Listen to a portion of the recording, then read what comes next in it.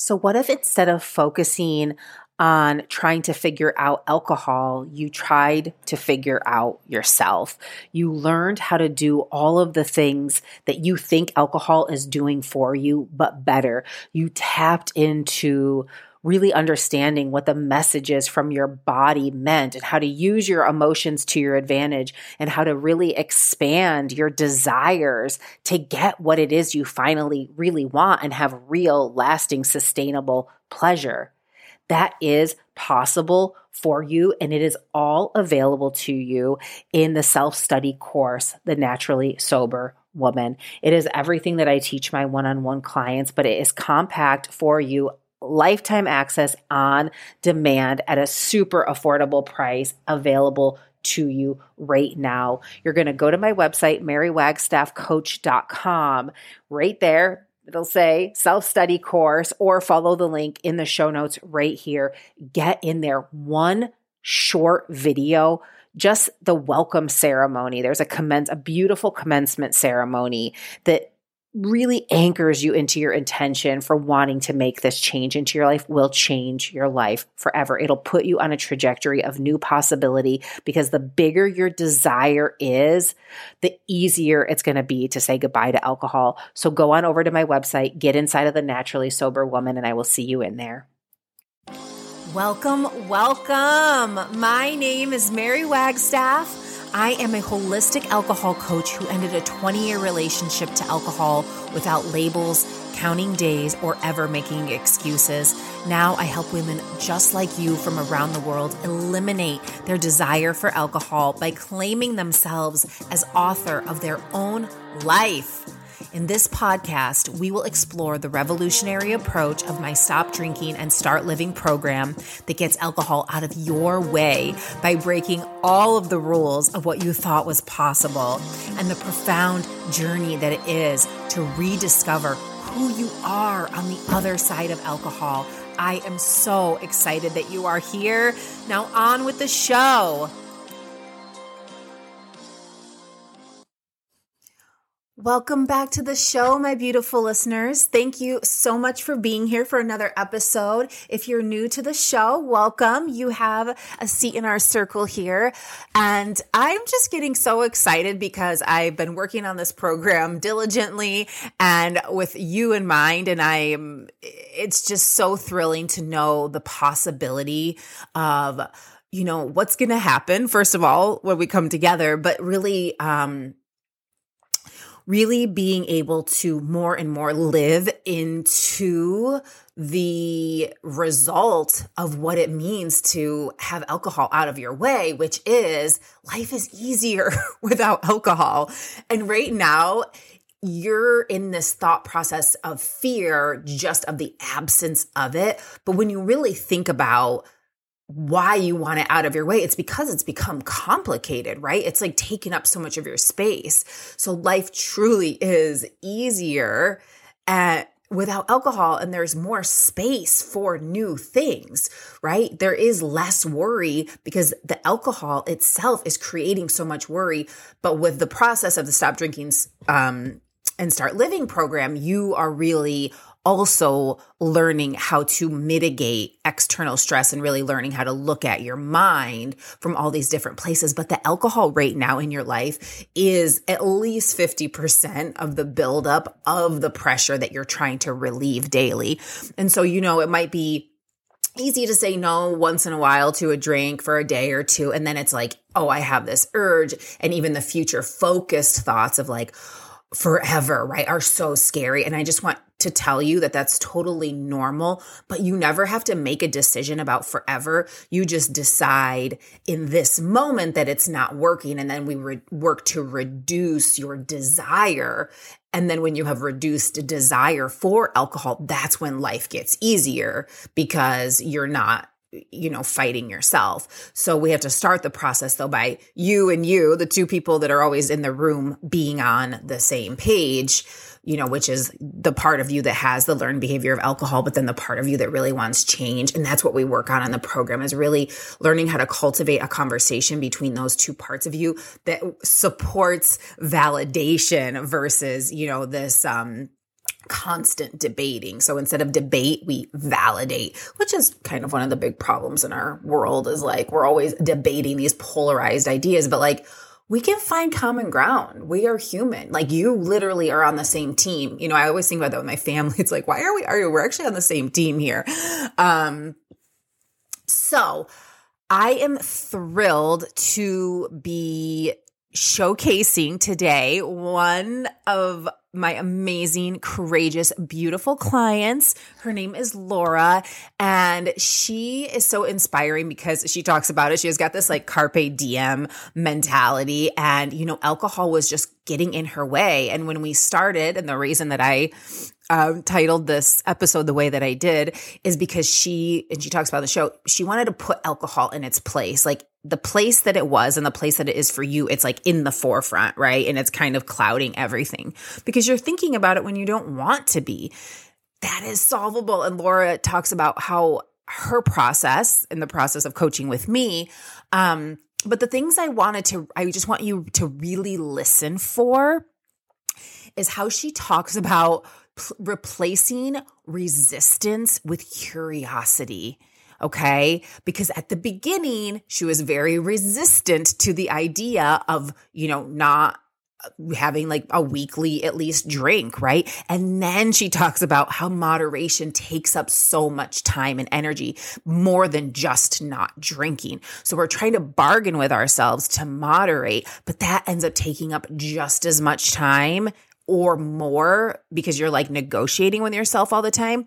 So we talk about this concept of taking it down to the studs, and you really have to eliminate the alcohol and then from the place of curiosity all the way down, go through all of the scenarios that you're nervous about right now from a place of curiosity and compassion to really see the difference, right? To have something to compare it to. Because right now you're in it, you're thinking it's forever, right? Or like, oh, I'm just going to take a break just to say that I can. But none of that's really doing anything because it is the mindset shift. And then she really talks about the impact that it's had on her life, that she has reduced her desire for alcohol to such a degree. And she's, you know, we talk about this too, that the beliefs take time to build. So there are some other beliefs in there that she hasn't had enough time to really find evidence for, but she's reduced her desire to such a degree that she's never going back. That on a daily basis, some of the things that used to create triggers and urges are no longer doing that. And she has really filled her life up with the capacity for higher states of consciousness, for more thinking, for more heart coherence that she talks about. And so I just want to say thank you, Laura, for your time and for your bravery and your expression and all of the amazing work that you've done for yourself and for the world. So enjoy this episode and really just think about this in relationship to you, right? And this is what we're going to do in the Stop Drinking, Start Living program is when we have our live coaching calls, you are seeing the framework of your own life through the lens of what someone else is being coached on. Maybe it's you, but maybe it's someone else. And the reason this is so powerful is because we have to hear something multiple times and sometimes from multiple different perspectives for it to really land. And what I know about alcohol and coaching so many women on alcohol is that the problems are very similar. The brain works in the same way. So when we're using this formula, the Stop Drinking and Start Living process, you're really getting to say you're having so many more aha moments because you're not just hearing it through my voice and through your head. You're seeing it through the lens of so many other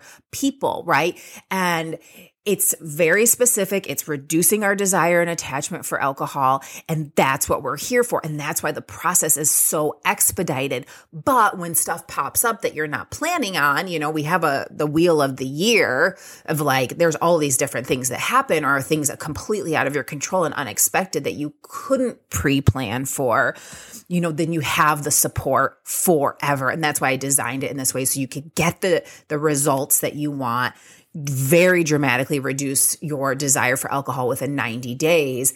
And then you have a lifetime to get support if you need it, right? I am very, very excited to have a wonderful, inspired, just really courageous guest on who is a client of mine. And I wanted to welcome her to the show. Laura, thank you so much for being here. Right. Thank you. It's wonderful to be here. Yes, I know it's been a little bit, so I'm so excited to chat with you. I just wanted to start out by having you tell the audience and our listeners a little bit about what feels important to share about yourself right now. Sure. Well, I guess just the high points. I'm in my early 40s. I'm a single mom, corporate chica for sure. That's kind of been my background. And what drew me though to working with you is I got to the point in my life where I felt like alcohol was this cloud over my life.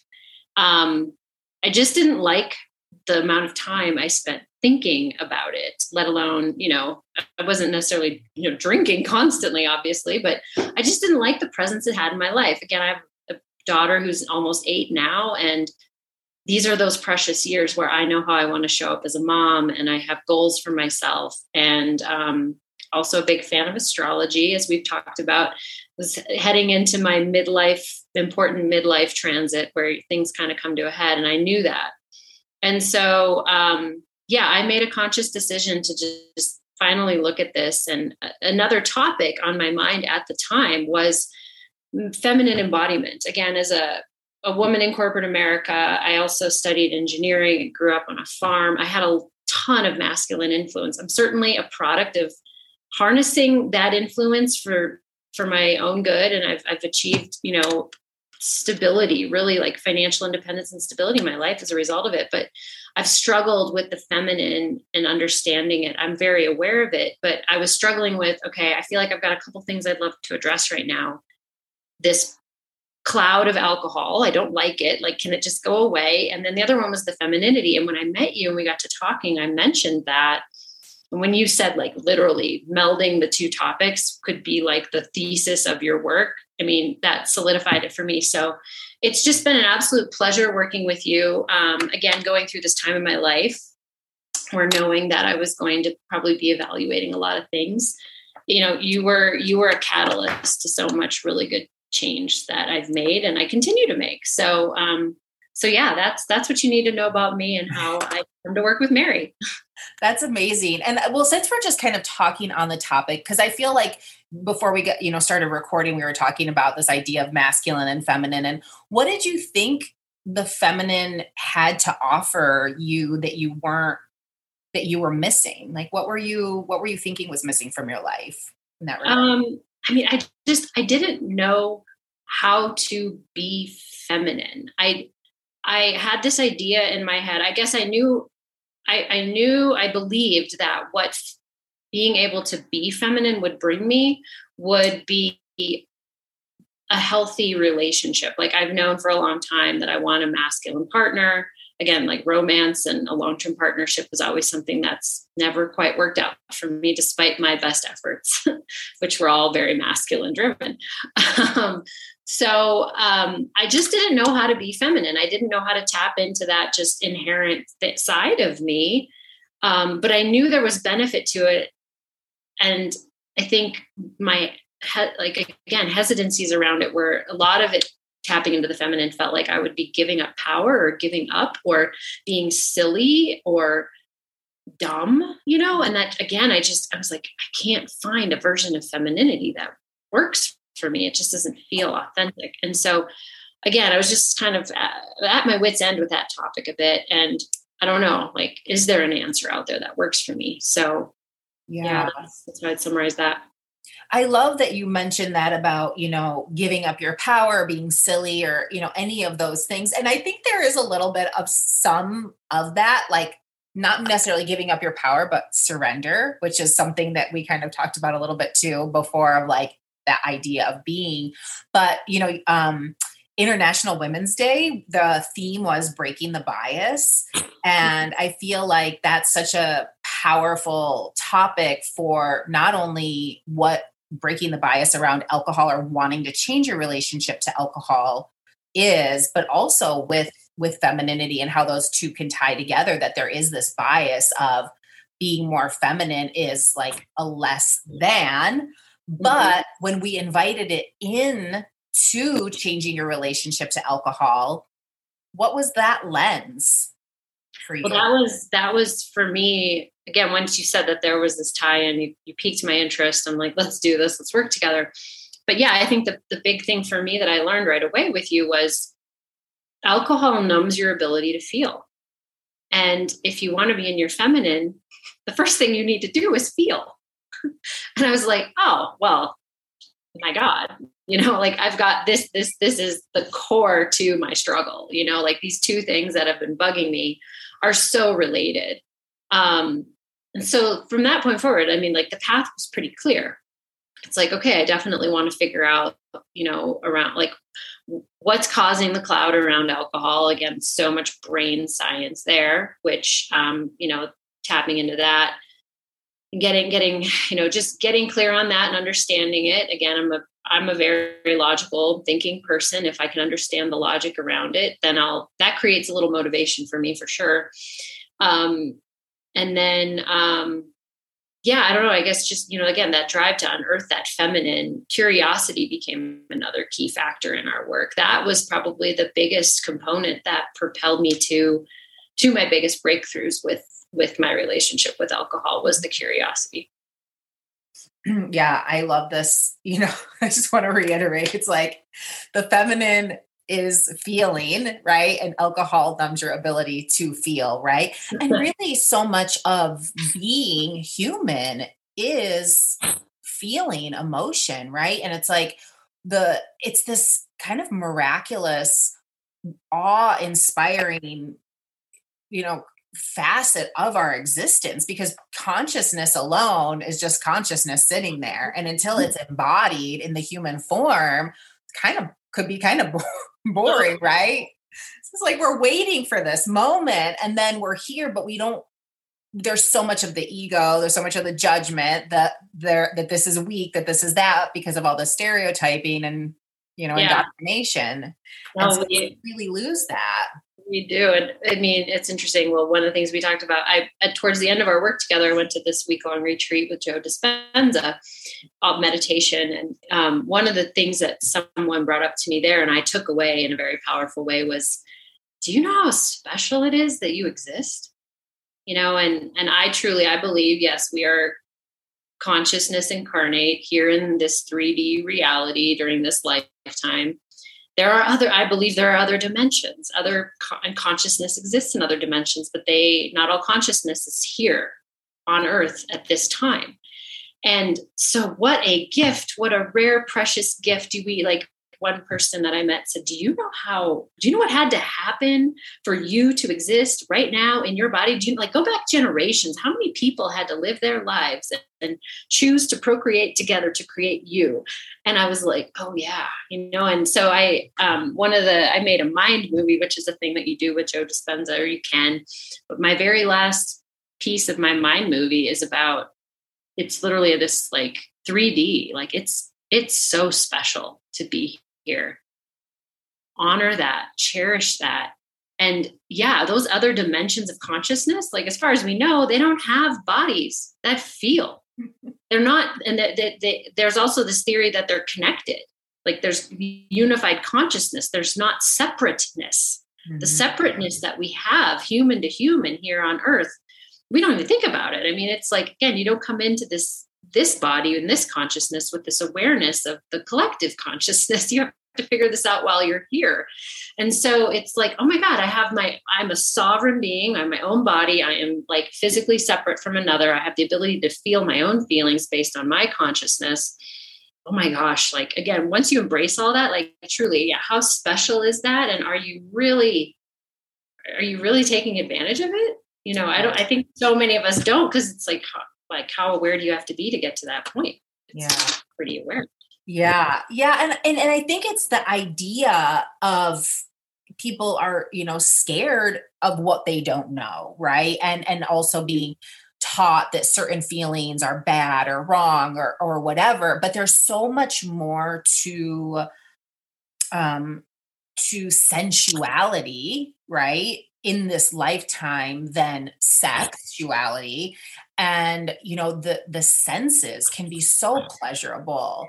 But it's just, not slowing down enough. And that's the thing. It's like people want to check out or have a head change. But I'm like, just become really aware of your existence. It's a pretty big trip. Like it's pretty wild when you just like really think about it. And so, that I'm glad we're talking about this because this is the process of awakening, because everyone knows I don't use the term recovery or any labels like that, but it's like, I'm awakening to this existence, to this life, to my human potential, to my self-authority. And you are just such a beautiful example of wanting all of that and being like, that some of that masculine drive, I think is what gets you there too, to like, let me have all of it, Yeah. Big time. I am a carpe the DM. I think I've carpe the fuck out of the DM a lot. Yes. Swearing is okay. So. Yes, of course. So I would just love for our listeners to know a little bit about your background with alcohol. Just so they know, what did it look like in your life, like growing up and, just the day-to-day culture. Cause everyone thinks like, I live in a drinking culture, but I'm like, well, we all live in a drinking culture. So tell me a little bit about why you started to drink and when and how that was introduced into your life. Yeah. I mean, growing up, it was definitely around. My father was a drinker. My mother really wasn't. It was there though. I wasn't into it at all growing up. I think I experimented with a little bit last year of high school and then drank in college. But I would say it didn't start to become a habit really until after college. When I started working and just that routine of like the work day and then cocktail hour or whatever. And then I guess as my adult life progressed, I didn't become a mom until I was almost 35, but I definitely noticed the routine that I settled into as a mom was when I started to just really get impatient with the presence of it in my life. Up until becoming a mom, it was kind of like, oh, it's just what I do. And I'd have good days and bad days, go out, drink with your girlfriends. I always had a job. I was always working out. I was always just a productive, I don't know, I guess just contributing member of society. But I would go out and kind of like have fun on the weekends, a few drinks here during the week, but I'd have hangovers. I'd have bad days. My friends and I would joke about it, things like that. But then when I became a mom, it was, I don't know, I think like, a lot of moms, young kids, I only have one, but like mommy drinks wine to cope. I mean, that was definitely my life for a while. Mm-hmm. Went through a divorce in there too. But for me, again, the cloud became a pain for me. Or just it became something that really bothered me as my daughter got old enough to notice it. And I thought back to my childhood and some of the negative experiences I'd experienced with it. And I just was like, I don't want to have that presence with my daughter. And I know that I am capable. I believe in myself. I believe in my abilities. I've seen proof of things I've done in my life before. I know I'm capable of doing some great things. And I had to ask myself the question, is alcohol getting in my way?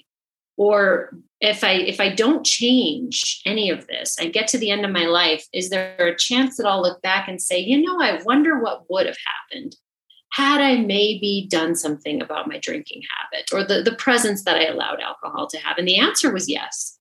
And I was like, I got to do something. Mm-hmm. I have to do something about it. And so again, it's always been around. It's been portrayed as a quote unquote thing to be aware of, or, I've got some alcoholism in my family. I never felt that whole line of like, oh, I'm powerless over alcohol. That never resonated with me. I knew that there was an empowering answer to this thing in my life that wasn't 100% healthy. And so working with you was wonderful because I found it. Yeah, there is an empowering answer. Yes.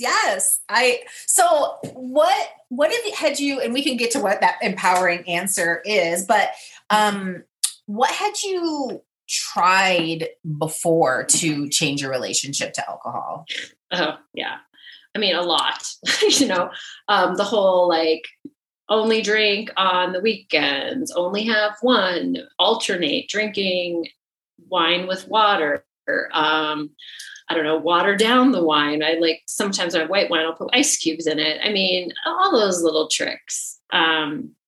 I mean, so bargaining with yourself, making rules and trying moderation.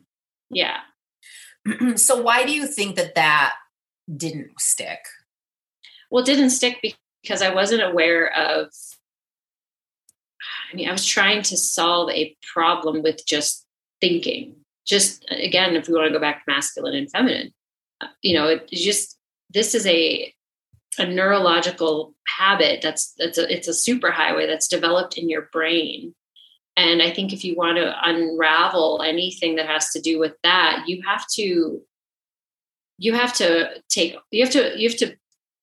bust out every tool in the human toolbox. And there's masculine tools and there's feminine tools. And there wasn't any feminine approach there, like acknowledging my feelings, allowing myself to feel, it was all very fear-based. Like I wanted to get it under control, but I also didn't want to have to give it up. And I was afraid of giving it up or people, judging me a certain way, like, oh, she's got a problem and she can't handle it, so she just has to not drink. Mm-hmm. Like, again, you have to go through the full spectrum of emotional evaluating all those emotions, coming to terms with them. And again, getting curious enough with them to allow yourself to fully explore them. Mm-hmm. If you're driven by fear, you're not going to fully look at them. You're just not going to go there. And I know that fear drives people in different ways. For me, the key to balancing the fear was curiosity. Mm-hmm. Yeah. Awesome. So what happened to some of those beliefs, those fear-based beliefs? I think in allowing myself to feel and get curious, I realized that there were things that I cared about more than what drinking brought me in the past, I guess, or what the drinking habit brought me in the past. I got way more curious about like, well, what's it like to go a whole week without drinking or a whole month without drinking? That was all of a sudden, like, I wanted to feel that. Mm-hmm. I wanted to feel what like the struggle would feel like if it was going to be a struggle, or feel what the joy would feel like. Another thing that overlaid all of this was I had a horrible sleeping problem, and that's gone. I have no problem sleeping now and again, I haven't completely given up alcohol, but it's become, I went through this process we called like taking it down to the studs, where I went close to 3 months without drinking at all. And then I introduced it a little here and there. And I've now noticed, like, if I have just one drink, like my sleep is not what it could be. And to me now it's just, I almost look at like, oh, do I want a cocktail is literally saying, do I want to give up a less than perfect night's sleep tonight? Mm-hmm. So again, but like, when I started at the beginning, I just knew I had a problem with sleep. I thought it was all because of having become a mom and my sleep patterns got messed up. I was taking melatonin to sleep and all this stuff. And I just didn't think that a life without having sleep issues was possible. And then all of a sudden one day I don't know, somehow I just tried not taking it because I felt sleepy at night one night. And then it worked. I'm like, wow, I slept last night. So then I just kept trying it. And then it was a miracle to me. Mm-hmm. That was a big miracle piece of the process. Yeah. Yeah. So you had mentioned, and I'm so glad, sleep is so underrated in our culture. It's like, if you pay attention to like the key components of life, it's like number one, right? it's so important. It is. I recently discovered the work, I think his name's Matthew Walker, but he wrote a book called Why We Sleep. And I haven't read the book, but I've been listening to him on some podcasts. And if you go, I think it can be as little as 4 days. Certainly if you hit like 5, 6, 7 days without sleep, you will die. Like, mm-hmm. Sleep is as important as so many other things that we we already think are super important for our health. And it's super underrated. You're right. Mm-hmm. Well, right. And then I think, it's like all of the external factors too, that can then affect and create urges or create the desire to drink too, right? It's like, oh, I'm tired at the end of the evening. I need a little like pick me up or whatever, just to kind of get through, or irritability or whatever it is. And so it's like, when we can have, some harmony, inner harmony in the body and balance, it just all kind of starts to level itself out. Alcohol becomes so much of the stressor that you're trying to relieve itself. The pressure of the urge becomes, at least half or more. Mm-hmm. And then, and I want to ask you about the rest of like the impact on your life. But, so it's like when you're taking care of some of those things, then the desire does change. But you had mentioned this concept, taking it down to the studs, which is something that, you and I talked about and coached on. Why was that? You touched on it briefly, but as far as eliminating or drastically reducing your desire and attachment to alcohol, why was it so important to do that versus just like the bargaining or trying not to drink a few days moderating? Moderating. Well, I think it's funny how I've now used this term, taking it down to the studs, in other areas of my life. We're doing something around it at work right now. I'm trying to push us to do it. Anyway, when you first brought up the concept, I totally poo-pooed the idea, because again, I was driven by fear. And you took me through this exercise. What were some beliefs I had about alcohol that I know aren't true? And what are beliefs about alcohol that I still think are true? And the only one on that list was, a life lived without alcohol would be a life lived in deprivation. Mm-hmm. And so I remember then we got on our next call and we talked about that one. And you said, could you reframe it to, I'm curious about what a life without alcohol would be like. How does that feel? And I'm like, well, that doesn't feel as it doesn't feel depriving. It feels like, again, curious. And then you even said, like, I mean, could you consider for a moment could you at least allow yourself to wonder, would a life without alcohol even be liberating? And I was like, well, yeah, I guess I could allow myself to think that. Like, you're not asking me to do it, but you're asking me to just consider thinking it. I'm like, I can think that.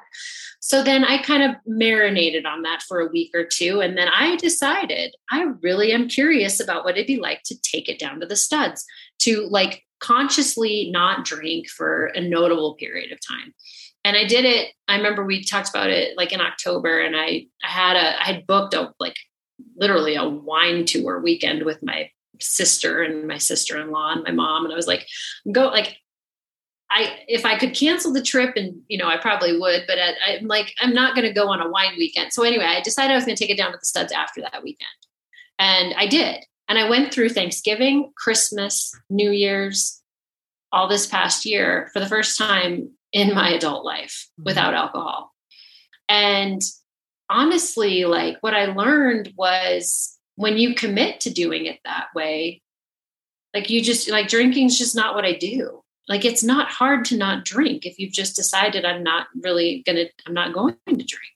Mm-hmm. There were a couple urges, only 2 times I really remember feeling an urge, and they weren't notable moments really. They were just, it was actually when I was home with my family, and like one night prepping for dinner, I was like, oh, I noticed I have an urge. I'm like, well, no, but I'm like, no, I'm not going to. Mm-hmm. I think the other one was on New Year's. I just was like, oh, I'm kind of curious about maybe what a glass of wine would be like, but I'm like, man, no. Mm-hmm. I kind of want to go to bed early. That's what was my thought on New Year's Eve. Right. And I'm like, and I can drive myself home and go do that if I want to do that. So, but yeah, I just got curious about what it'd be like to do that. Here's what I took away from it though. When you do that, you truly and you could do this with alcohol, you do it with a social media break. What you will see is contrast. And I was like journaling about this the other day. Like, I almost feel like one of the keys to like truly learning something is being able to see the contrast. Yeah. Like, with this, without this, or just like, this is my lens that I view the world through versus this person has a totally different lens. And it's like, I'm always amazed by that too. If I can understand someone else's unique viewpoint. Like, again, some people are just motivated by different things, not bad or good. It's just different. But to see that contrast for me was so powerful. I was like, yeah, I don't ever want to go back to the way I was. Like another thing you mentioned is like how eliminating it will level out other areas of your life, or the stress, like what causes you to drink. Or very early in the process, you had me tracking urges, and like what was ultimately like my thought related to why I was drinking or the feeling I was feeling. And the pattern I pulled out was like 90% of the time, it was some form of a stress.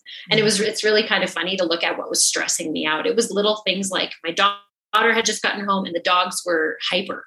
Like just all of a sudden, like the house got busy and that made me stressed out. Like my dogs were hyper. That warranted me needing a glass of wine. Really? Mm-hmm. Like, again, when you take it down to the studs and you look back on that, the contrast is just like, wow.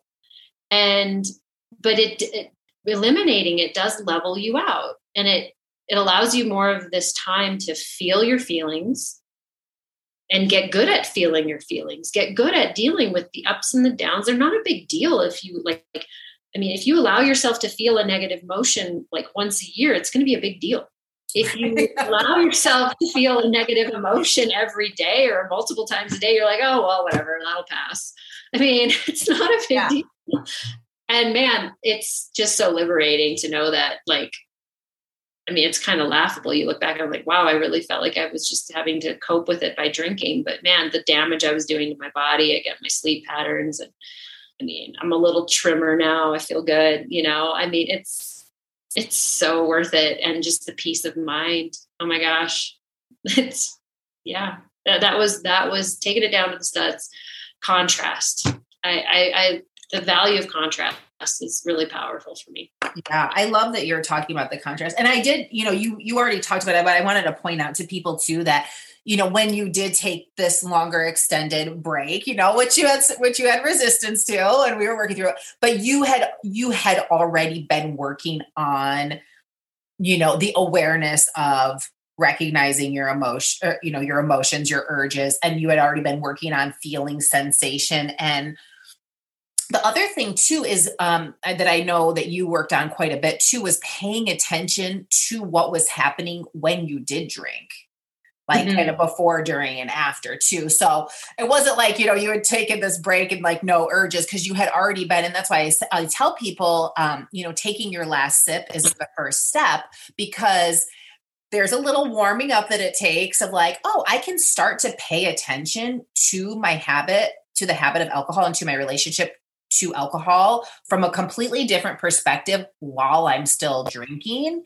And it just kind of starts to slow the process down. But then there does come a point where you have to have that contrast.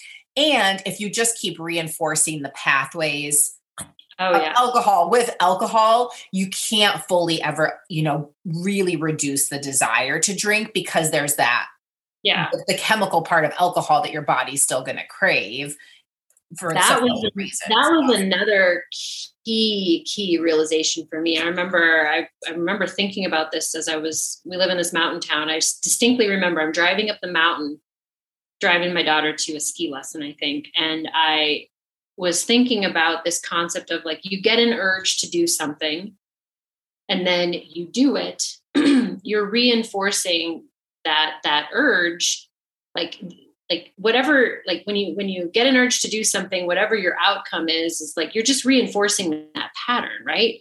So it's like, I think the analogy that, maybe you brought it up, is like, you might get the urge to like punch someone in the face, but do you punch them in the face? Most of us don't, like we don't hit. We teach our kids this, right? Like if you get angry with someone, you don't hit them.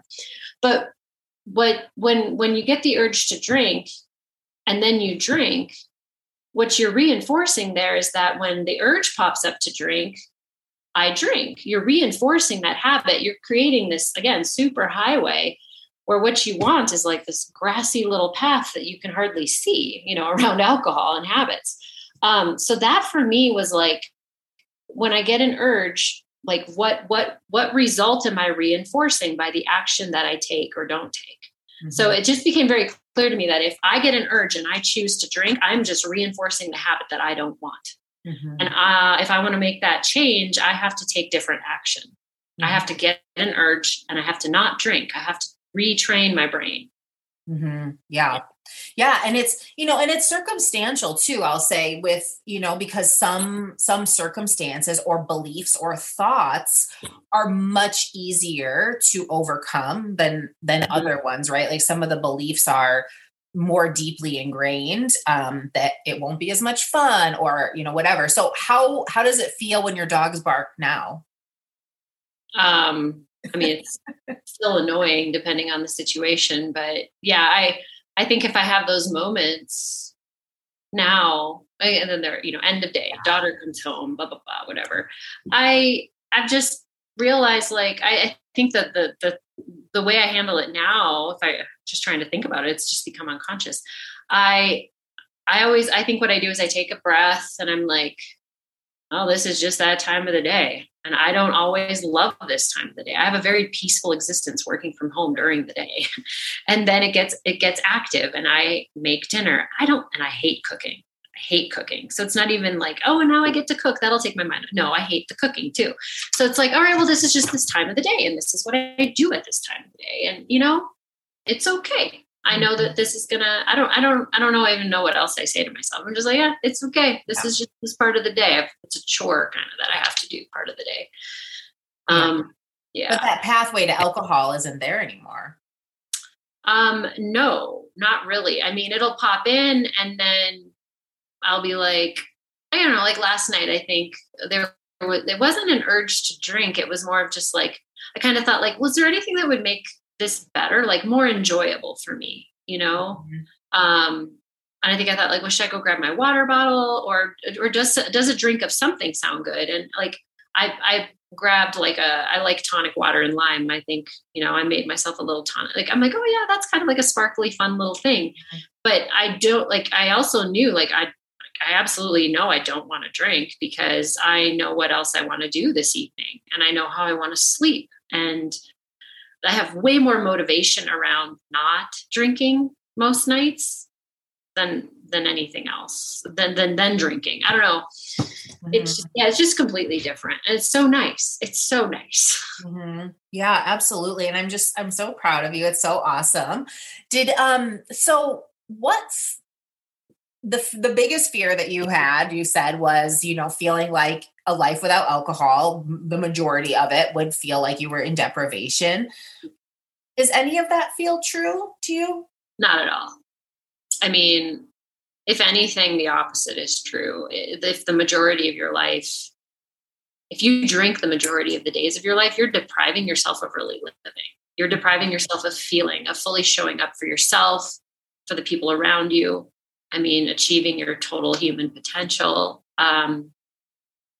It's so much more liberating. It was a cloud. It was definitely a cloud. There's this, in the industry that I work in, we have an activity that we're trying to shift the industry away from doing and making the focus.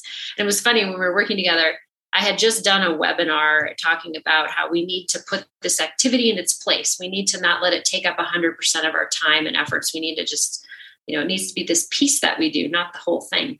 And then I was like preparing for our coaching call. And I was like, wait a minute, that's exactly what alcohol is for me right now. It's this cloud. And it's like, it's just there and it's overshadowing so much, or it feels like it is. And I want to put it where it belongs. It belongs in this like little corner of my life. Mm-hmm. That's it. And I think that's the big thing with me. To me, so like not drinking alcohol has helped keep me present. I'm feeling my feelings. I'm showing up better for my daughter. I'm sleeping better, showing up better for myself, all these things. But the other thing, aside from the time that I was literally drinking and under the influence of alcohol, put that aside. Now look at the rest of my time. Before, with that cloud in my life, there was thoughts about drinking. Should I drink today? Oh, well, why did I drink yesterday? I don't want to drink today. Well, now I'm going to go to this event tonight, or I'm going to see these people. I'm going to have this dinner. And how am I going to navigate how much should I drink? How can I control how much I drink? Oh my God, Mary, the amount of time that I spent sober, just like trying to figure out how I was going to navigate drinking was exhausting. Mm-hmm. And such a waste of time. Mm-hmm. And I mean, if this helps just one other person out there, there's got to be other people out there who live like this. Oh yeah. You know? Well, that's the whole thing. I didn't know that though. I didn't know that. Like, and that for me was my point though, where I'm like, I just don't want to be thinking about this. This is such a useless habit. And I don't want it to have a presence in my life this way. It's not impacting me just when I'm drinking. It's impacting me when I'm living. Yeah. Yeah. Well, and I think I'm so glad you mentioned that, because I really think that's kind of everyone that's probably listening to the show right now, is that it's unintentional and it's not your fault. It's just that, you don't need to change to be better suited for alcohol. Alcohol is no longer suited for your life because of the chemical makeup of what it is. Right. And we can't change that. So that's why just like accepting what alcohol is, and that this is how it affects people and how it affects the brain, and with habitual use and frequency and duration, like this will happen to anyone. And then you're thinking about it when you don't want to be, and it's not your fault. So, and so one of the questions that I did want to ask you was about, and it probably ties in a little bit to just that, the feminine embodiment and feeling, but is compassion and showing up for yourself and having your own back. What kind of role did that play? Well, that's so interesting. That to me, when you say that, reminds me of like inner child. So inner child work is huge. And I haven't told you about this. A couple of weeks ago, I've been kind of waiting to do this session with, there's a woman in town who does energy work, and she does shadow energy work, which is like, oh, dun, dun, dun. Like that's my daughter when she makes that noise when she's like, oh, doomsday, or some like, I don't know. Anyway, but this woman who does this work, she's the cheeriest person you've ever met. But you ask her, what do you do? It's like, oh, I work with your inner child and your shadow. And you're like, oh God, this is going to be awful.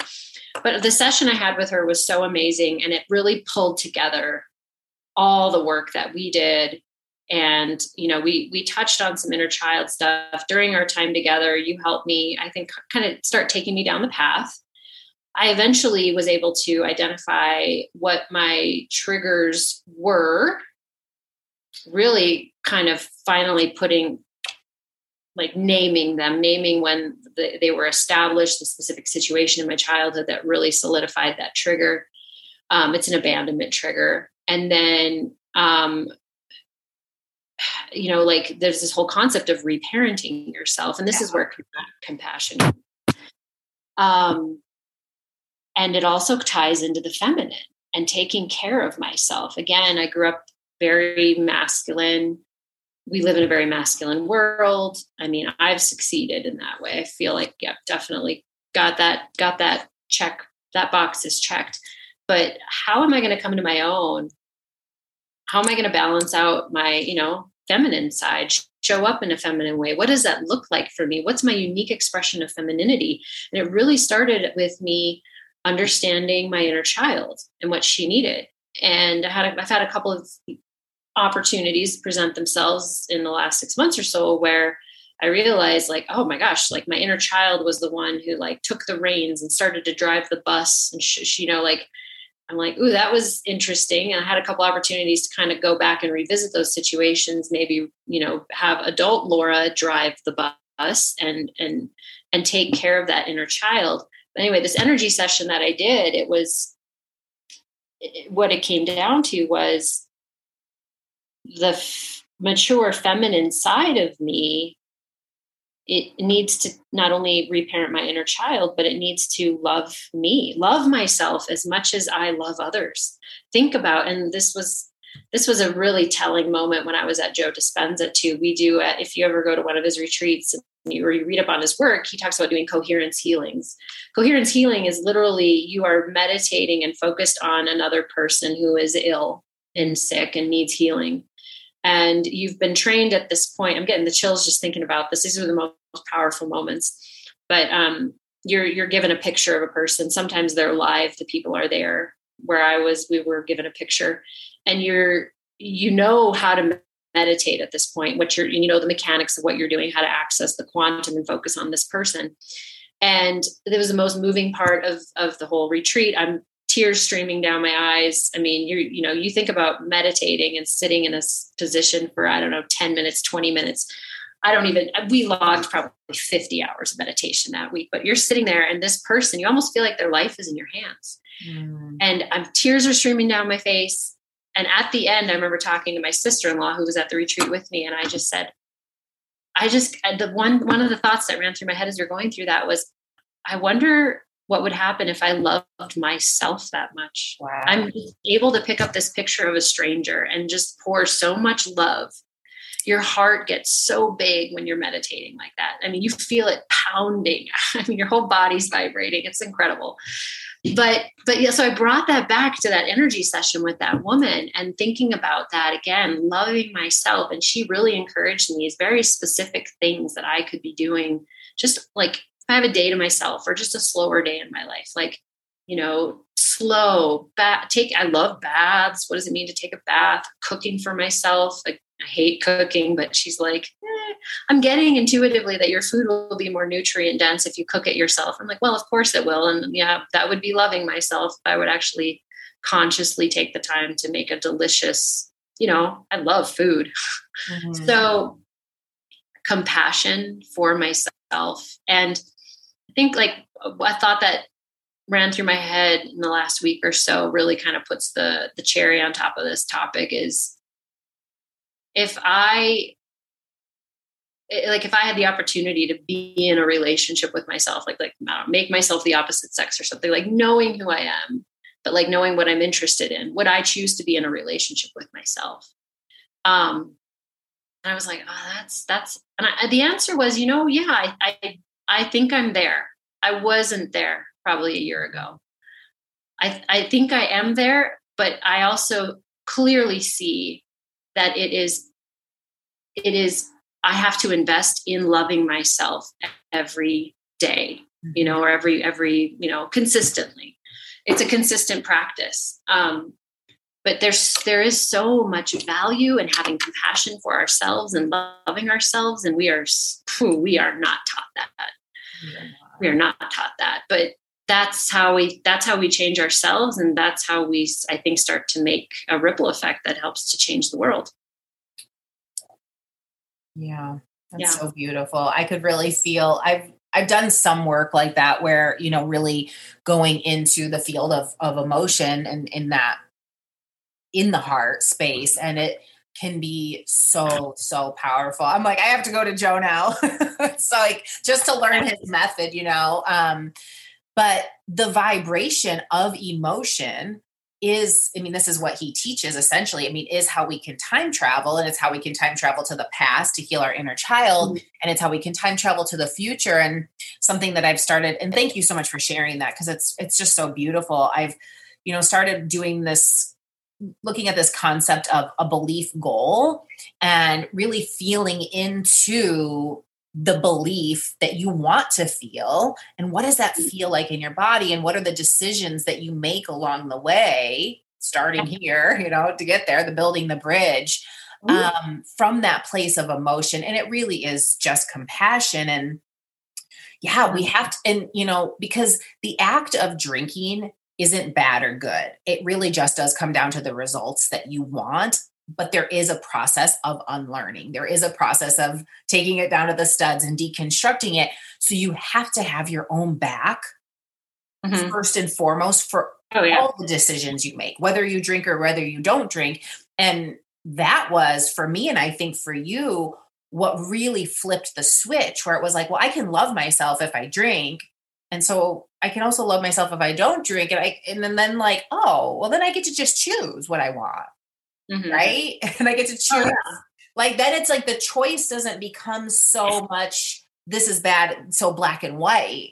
Right. It's not so polarizing. Yeah. So the compassion, that's, one of our kind of foundational emotions is so powerful. And, it's everything. And the more we can do it for ourselves, the easier then it is to do it for other people and not be as triggered, right? Because when we're healing those things for ourselves, I think the new realm that's really opened up to me is how you can't always think we will never get that answer by thinking our way to it 100%. There is a realm of feeling there that's going to help us fill in the gaps and probably accelerate the process overall. And so to me, like, I don't know, that's kind of where I know that I'm meant to serve the world in a different way.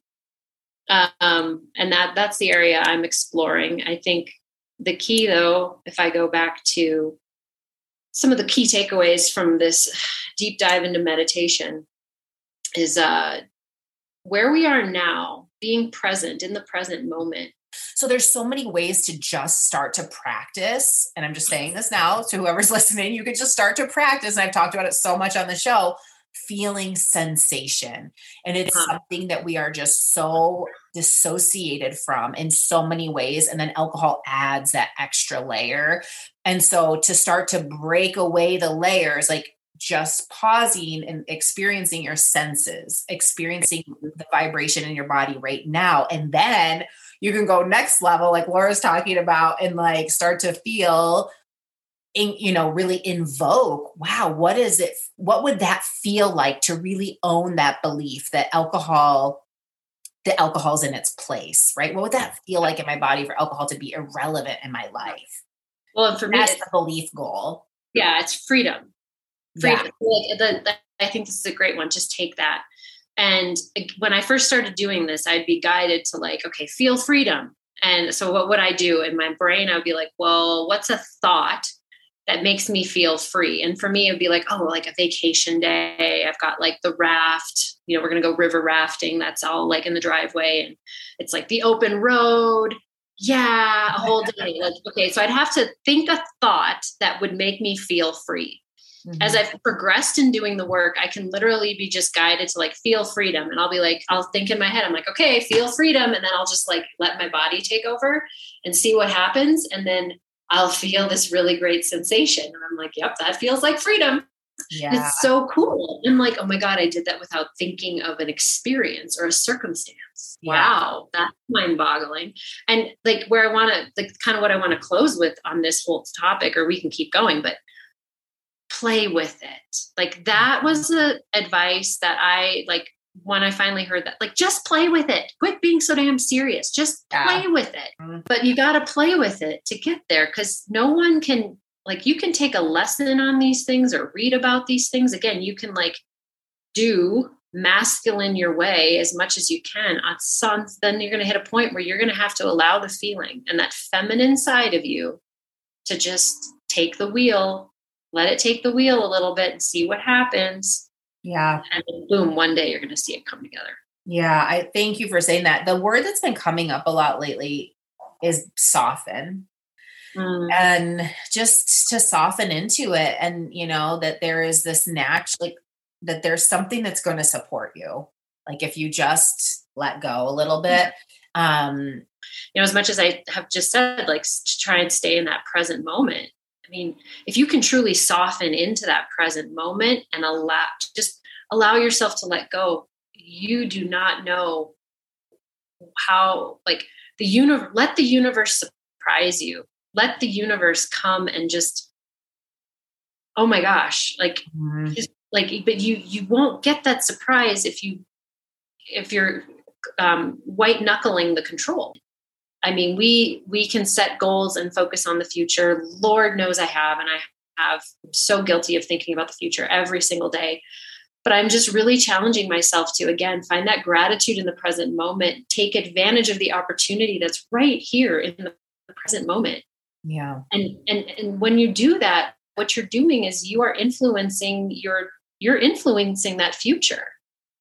When every step of the present moment, you really are. And man, yeah, that like you have control in the present moment. You don't have control over where you're going to be, in 2 days or 2 years necessarily, but you have to trust in knowing that if you take advantage of the present moment in a positive way with positive intent, highest good for all involved, my goodness, the universe, it's going to lead you in a positive direction, probably way more amazing than you could have ever imagined. That's what the universe does. It surprises you that way. Yeah. But man, it's hard to let go. I'm not going to lie. It's hard to let go. I'm going to acknowledge that. Right. And do you think that, and this might be kind of like one of the final questions that I ask you, but do you think that if alcohol still had the presence in your life that it did, that this experiencing this on this level would have been possible? No, not at all. I mean, just even logistically, I wouldn't be making time for it. Mm-hmm. You know, then also just inside my body, like what does alcohol chemically do to your body? My brain wouldn't be in. I mean, no. Yeah. No,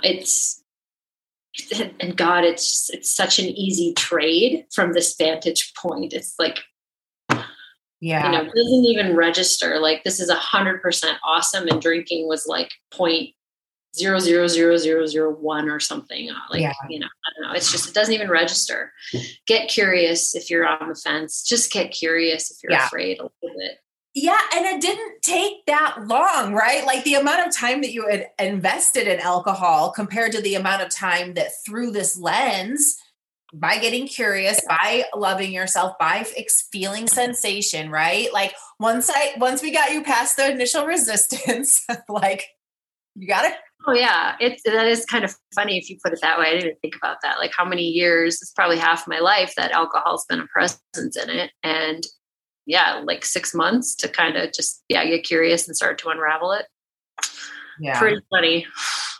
There's so much else going on in my life right now. Again, just like this time in my life, and I know what I want to do, and I cannot give up on myself right now. Mm-hmm. That was another thing we talked about before the call. It's very clear to me that this is the time in my life. I don't want to, I think about, maybe I'm a morbid person. I think about the moment I'm going to be on my deathbed, and I've thought about it on and off my entire life. Like there's a couple of things. I know on my deathbed, I want to have a strong faith. It's been really important to me to figure out my faith. And the other one is I don't want to look back and be like, I wish I wouldn't have. And the big one is I wish I wouldn't, like, I don't want to think, I wish I wouldn't have drank so much. Yeah. That's a big motivator for me. Yeah. Well, from my coaching brain, I'm like, the question is just why, you know, even with the one and done is like, why? I think that's the thing. It's like to be able to look on it back to the curiosity, like, oh, well, that was interesting. Now what am I going to do differently? You know, or like, did I like that outcome? Are we good with that? You know, then, you know, continue with that, whatever it may be, but don't judge yourself. Just get curious, live your life, you know, continually.